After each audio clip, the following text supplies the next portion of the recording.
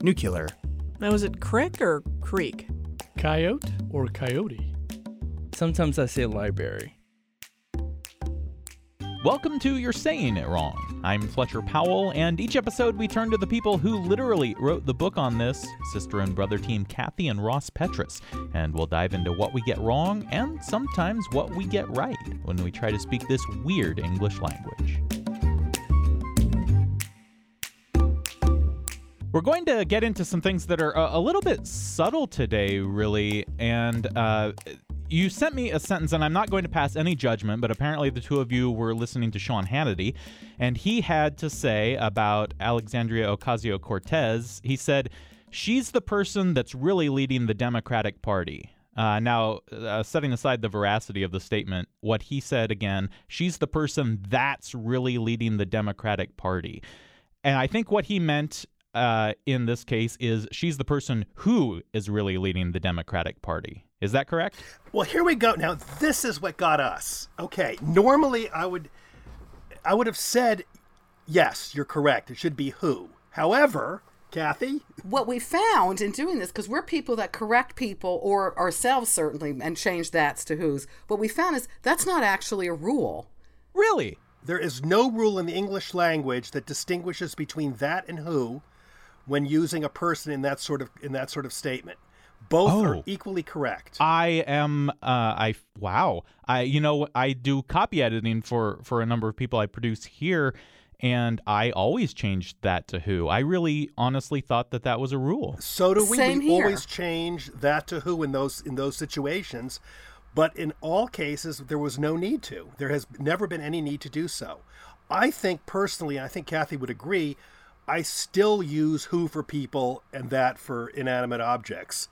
And I will continue to do so. But there is no big rule in the English language that says you should. Interestingly enough, that was the first relative pronoun. And for about 800 years, it has been used to speak of people, animals, things, everything.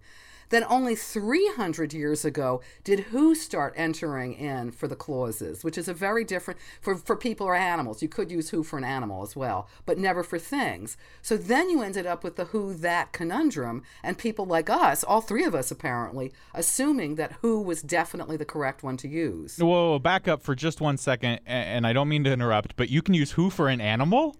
Yeah.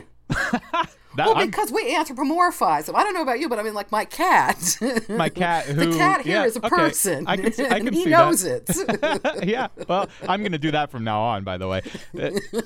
So yeah, that's really interesting that it only showed up about 300 years ago. No, it really shocked all of us. I think it shocked Kathy and myself, and it probably shocked you too, Kathy and me and you. I hope surprised. I sound shocked, because I am. I know. We were too. I mean, the thing is, though, I mean, like Oxford says, they argue sometimes that should be used, and they say it's kind of true to say who is oh, wait a second, I'm getting all bollocksed up. Who is definitely for humans and sometimes animals, depending on whether you consider an animal, of human-like characteristics. Right, sure. That, though, they say is just flexible. So you've got who, which is definitely restricted. You can't say the house who looks over, who is over the street. Although I'm going to interrupt Kathy here, but you do use the possessive whose with something like the house whose roof fell in. You don't say the house... No, this is going to bother me. Wait a second. The house whose... The house... You don't say the house, the roof of which fell in. I mean, you guess you could, but... I don't know. Do you really say the house whose roof fell in? I'm going to look at something. Does that exist? That feels really weird, but I don't know what else I would say in that situation. The house whose roof...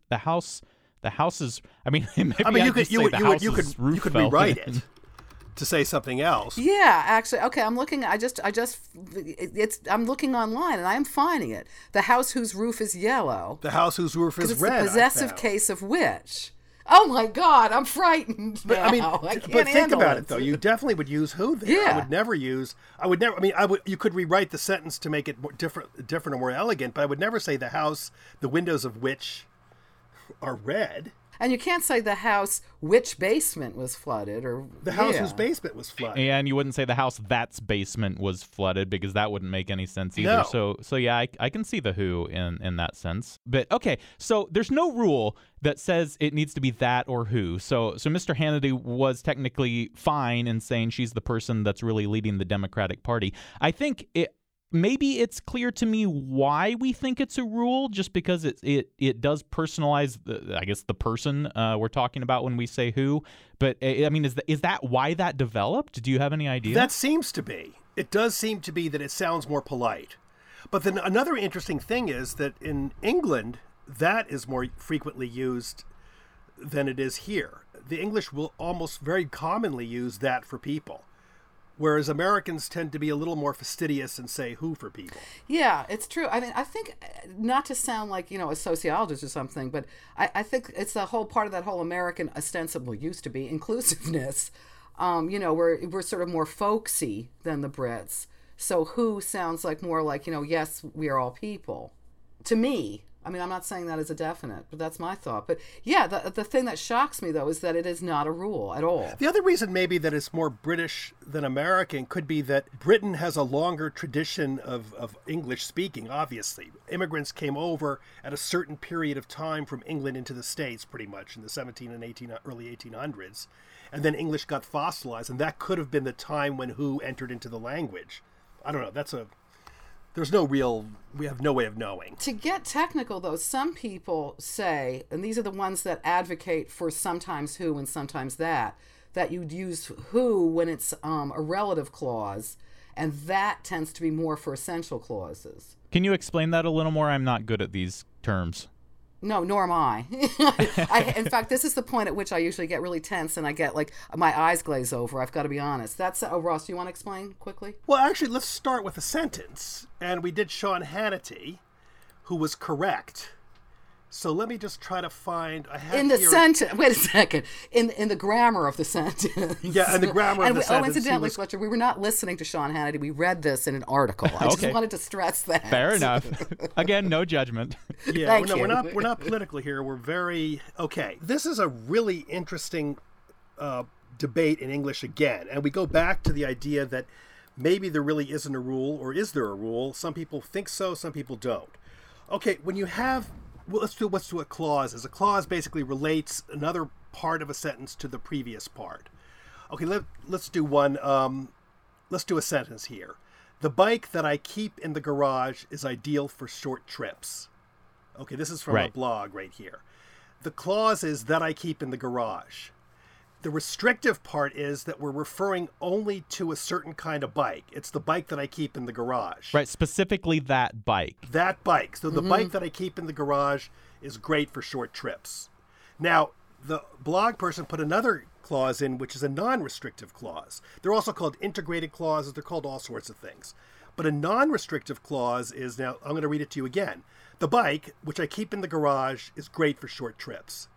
Now, in this case, we have a which here, and there's a comma around the clause, and the sentence is fine with that. The bike is ideal for short trips. That's the sentence in itself is accurate. Right, you take out the middle part, and the sentence is still fine. It works great, and it's sort of supplementary, the fact that I keep it in the garage. Who cares? Maybe I don't. But it's still a great bike for short trips. The other case is specific. The bike that I keep in the garage, that bike in the garage is great for short trips. And that's the difference between restrictive and non-restrictive. Okay. Now, this is something that I definitely know when I am writing or when I am editing written work, that the difference between that and which and when it should be used. That's certainly not something that I think about in speech or even when other people are speaking. But it is something that I knew, I guess, without knowing what the rule was called. Again, in writing, and certainly there are a lot of people who don't recognize that. Now, going back to what we said to begin with, is this a real rule? That's what I was just going to jump in with. It actually, I always have been confused with which and that. I've got to admit it. It's one of those things that when we write, copy editors often correct me with my whiches and that's. That said, they don't actually have to correct me for my whiches and that's. It's become a rule until the about the 18th century, which and that were interchangeable. There was like no one cared about is it a restrictive clause or is it non-restrictive or essential or non-essential. So it's become a rule of sorts, but it's actually one of those sort of nitpicky ones that a lot of people will correct you on, but you really can get away with it either way. Kathy's point is very well taken, and it really began, like she said, in the 1800s, and then Strunk and White, which is that famous grammar book that everyone got in high school or early college, have the which and that as not as a rule, but as a very strong suggestion. Fowler, the other great... I was going to say the Fowlers were the pushies. The Fowlers were the pushies, but they suggested it. They didn't say so. And, I mean, there is some validity to it. In The Guardian, for example, in England, they had a sentence, and they were arguing for the restrictive clause, that which distinction. And I'm going to read it to you guys, and let's think about it. All molecules which are drugs bind to receptors. All molecules that are drugs bind to receptors. Now, their argument here is that the which and that here are very crucial. They can change the meaning if you're at least paying attention closely. Exactly. Because can you repeat the sentence? I want to hear it again. All molecules which are drugs bind to receptors. All molecules that are drugs bind to receptors. Now, the argument was that if it's a non-restrictive clause, if it's a restrictive clause, we're saying that all molecules are drugs. And they're not all drugs. I mean, there are lots of molecules that aren't drugs. Wait. The restrictive clause is the that, correct? Right. Well, then that doesn't seem.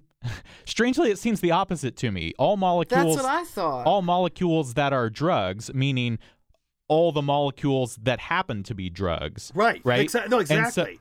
But if we say all molecules which are drugs bind to receptors, we're changing the meaning to some degree. The argument. Right. But are you? See, to me, I don't think, I mean, I know technically, according to what that thing says, they are, but to me, it doesn't sound like all molecules which are drugs. I'm saying those molecules which happen to be drugs. To me, that's the opposite. To me, all molecules which are drugs feels like you're saying all molecules, period, are drugs. Mm-hmm, all molecules which is are not drugs. Correct. Right. And in the other case, all molecules that are drugs, meaning those molecules that happen to be drugs, while some are not. But that's what it should be. It should be all molecules that are drugs bind to receptors. Because there we're saying it's a restrictive clause. We're saying that all molecules that happen to be drugs bind to receptors. Right. Otherwise, the other molecules can do whatever they want to do. They can bind or not bind, as the case may be. But they're not drugs. When you say that are drugs, you're saying some molecules are drugs and some are not. Right. When you say all molecules which are drugs, that as a clause, you're saying all molecules are drugs. All molecules are drugs. Herein lies the problem. It gets really confusing. Yeah. I mean, people's heads are spinning right now. Yeah, my head is spinning. See, this is when I start panicking. This is why English worries me a lot. Go on, Ross. It does. And then I got to the point where I noticed a sentence. I was going to read it to Kathy and you, and I'm not sure now. Strunk and White in their little grammar book are saying restrictive clauses should have a that to begin it, and don't have a comma around it. Non-restrictive clauses have a comma. Then I read this opening with Strunk, and I'm wondering, is he wrong here or not? I'm going to read it to you guys. I got confused right now. Students profit most by individual instruction based on the problems of their own work, and each instructor has his own body of theory which he prefers to that offered by any textbook. Each instructor has his own theory which he prefers to that offered by any textbook. Shouldn't it be his own body of theory that he prefers? Well, now, you see, if you go by the Fowlers say you can use that or which, you can use which if, as and I'm going to quote them, when custom euphony or euphony, how would you pronounce it, euphony or euphony, or convenience is against that. I would argue that which is more euphonious there. Okay, I'll give you that. Wouldn't you? Trust me, Ross, trust me. I think we really need to make a distinction here between speech and writing, because when you're speaking, the difference between which and that is not necessarily as strong. When you're writing, you have punctuation, right? You have those you have those commas that create that clause, and that makes a big difference in the meaning. I agree. I think that you should, but I tend to more agree with Merriam-Webster even further, including writing. I was just going to say you can use which or that either way to introduce a restrictive clause. It doesn't really matter anymore. The restrictive clause, yes. So no commas in this case. And then which introduces always, if you're going to use that, a non-restrictive clause. And if you can avoid, if you don't want to use either, that's fine too. But I think we can say that it doesn't really matter for restrictive clauses. Don't put a comma in for a restrictive clause and use which or that, whichever you it's more euphonious. Yeah. I think I can be okay with that. When I do edit other people, I have changed the which to that when we're using a restrictive clause. But I think I can be okay with using either in a restrictive clause. Obviously, which needs to be used in the non-restrictive clause when we've got the commas in the sentence. Exactly. Yeah. And also I think we should use which with a personal referent. I mean, we can't say the people which speak French. We would never use which there either. We'd always say who speak French. Right. We would go back to the who. That's why we go back to the who and that, which is where we started. Yeah. But again, the people that speak French seems fine as well. That's perfectly fine too. We all agreed on this so far. Well, what we've done so far is thrown out two rules that we're saying you don't have to follow them. I don't know about you guys. I need a martini. I want to throw one more thing out too with the which and that. Some really, really dedicated student of English went through which with restrictive clauses. In Charles Dickens, he counted 1,921 lines that introduce which as a restrictive clause, theoretically incorrectly. 11%. Alice in Wonderland, 1,600 lines. Moby Dick, 10,263 lines. Wuthering Heights, Bronte, 7,599 lines. So therefore, we're getting to the point that people frequently use which. The best English writers frequently use which to introduce restrictive clauses. And I don't, recall anyone having a fit about Christmas Carol or Moby Dick being bad English. Interestingly, though, I don't know about you guys, but this one seems to me to be one that, like, the so-called grammar police get a little wacky on. I mean, I see it, like, in social media a lot of times, people sort of going like, aha, I caught you with this. Yep. And this, the reason I really am glad we're talking about this is it's a good retort now to say, ha, you're wrong, Although, and interesting what Kathy just said along those lines, Ann Coulter a few years back criticized a writer who wrote, the GOP is not the party which idolizes Ivy League acceptability as the criterion of intellectual fitness. She said it should have been that in that case, and said that the writer was trying to act like he was an Ivy Leaguer, but wasn't an Ivy Leaguer because he used which instead of that in those cases. So we do see people being attacked for, quote, misusing which and that. Mm-hmm. But I think this sort of witch hunting is not a very good idea. Oh, cute. Nicely done. Yeah.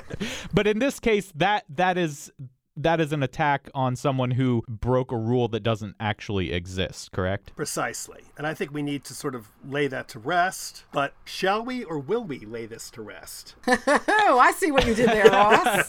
Well, that's a very good question, and I don't know the answer. Shall and will is one that really interests me because I'm a shall user a lot.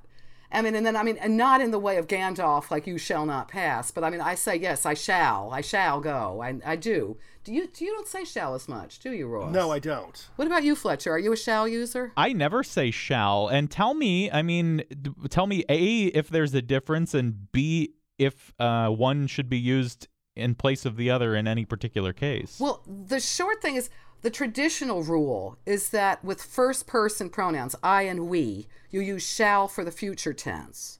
And with second and third persons, you, he, she, it, they, it's will, which is for future tense. So I shall be going, you will be going. I had no idea. I honestly had no idea about that. But this is where it gets really annoying. Oh, boy. If you want to show that you're strongly determined to do something, it's the opposite.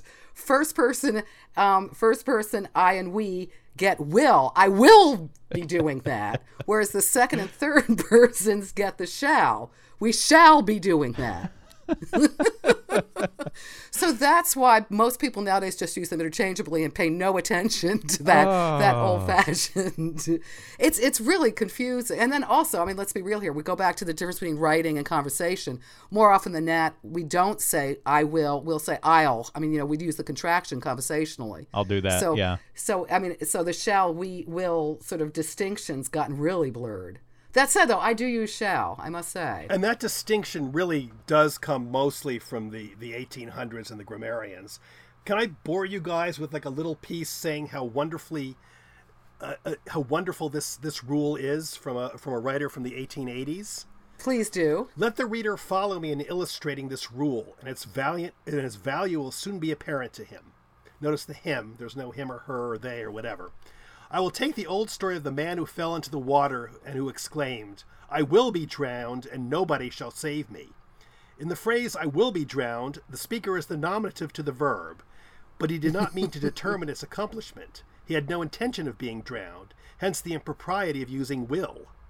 In the phrase, nobody shall save me, the speaker was not the nominative to the verb, neither did he intend to determine its accomplishment. Therefore, he could not, with propriety, use the word shall. He should have said, I shall be drowned, and nobody will save me. Now, as I'm drowning, determining shalls and I think wills. you should care about the proprieties, Ross. No. And I think that sort of sums up the impropriety of worrying about shall or will. Yeah, I think I'd be splashing and crying, screaming, help. But that's another thing I found, speaking of just confusing, I found it in the Fowlers who we often refer to, their modern English usage, trying to explain it. And it said, in the first person, shall has, from the early Middle English period, been the normal auxiliary for expressing mere futurity without any adventitious notion, which means nothing to me.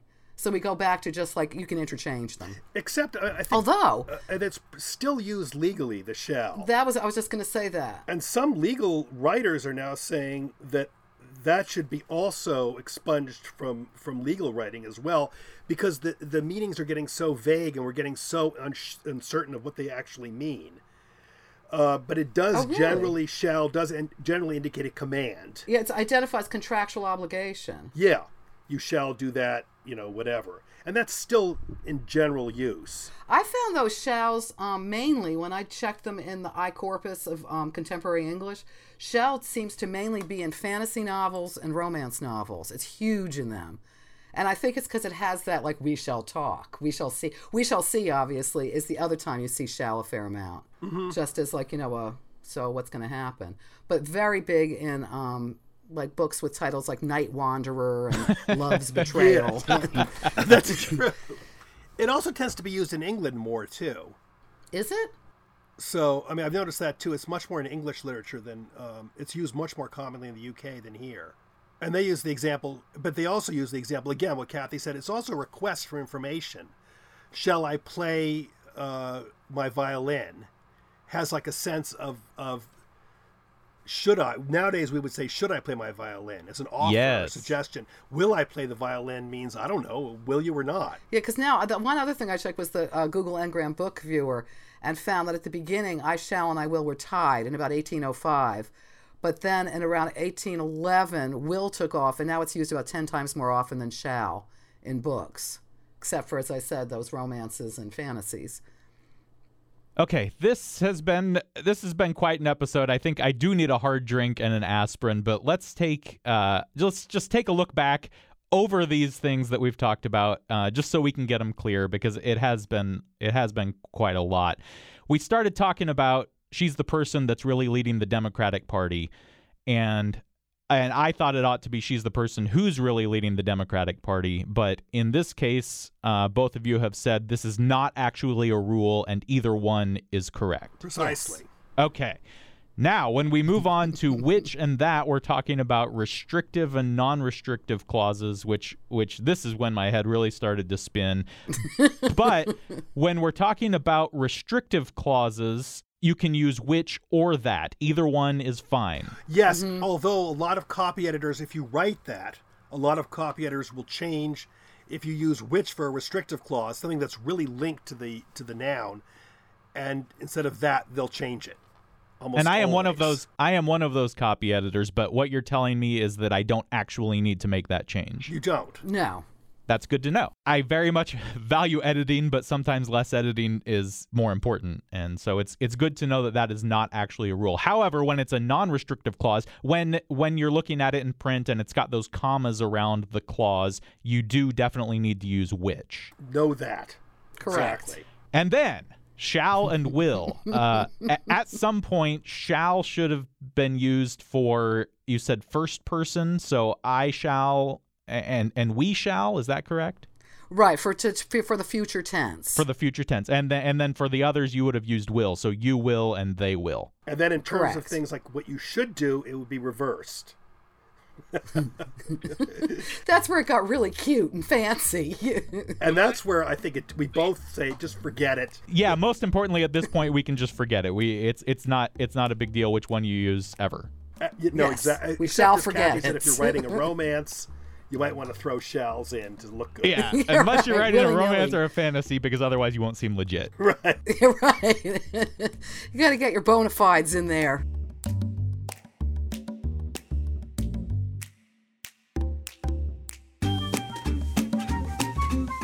This episode of You're Saying It Wrong has been produced by me, Fletcher Powell, help from Beth Golay and Luann Stevens in the studios of KMUW in Wichita, Kansas. If you have a question for Kathy and Ross, you can tweet it at us. We're at YSIWPod, or email me at powell@kmuw.org. And if you like what we're doing, leave us a rating or even a review at Apple Podcasts. The book, You're Saying It Wrong, was published by 10 Speed Press, and you can find that and Kathy and Ross Petrus's newest book, That Doesn't Mean What You Think It Means, at your local independent bookstore. Kathy and Ross have written a lot more. They've got a number of other things either coming out soon or in the works. You can check out their other work through their website, kandrpetras.com. That's KANDRPETRAS.com. Thanks for joining us. We'll be back in 2 weeks. Oh, and one more thing. There toward the end, Kathy and Ross mentioned shall and will in legal language, and I was just a little curious, so I looked it up and found an entry on the Federal Aviation Administration's website. Yeah, that seems random, but more on that in a second. I found an entry talking about how the words must and must not are the only legal words that definitely impose legal obligation. It says shall is too ambiguous because it can mean may, will, or must, and that even though law schools, at least until recently, taught that shall was okay to use, it shouldn't be used in a legal context. Even the Supreme Court ruled that shall can mean may, and so yeah, if you really want to get across the idea that something has to happen, use must and only must. But back to the FAA thing. It seemed weird to me that this is where I would find that information until I looked down and saw the post was written by the administration's plain language program manager. Now, first of all, I adore the fact that this position exists. He's there to ensure that documents from the FAA can be easily understood by the public. And it turns out, and maybe you knew this, but I didn't, and it's great. The Federal Plain Writing Act passed into law in 2010, mandating that federal agencies use, quote, clear government communication that the public can understand and use. And while this doesn't apply to regulations, 2 executive orders from the Clinton years emphasize the need for plain language. This is very cool because I think a lot of people assume stuff from the federal government is pretty impenetrable, and this is a clear effort to make it less so. And I think, or I hope, that's something that we can all get behind. Or is it something which we can all get behind? Something behind which we can all get? Okay, at least I know we've covered that last one. I'm ending my sentences with prepositions, darn it.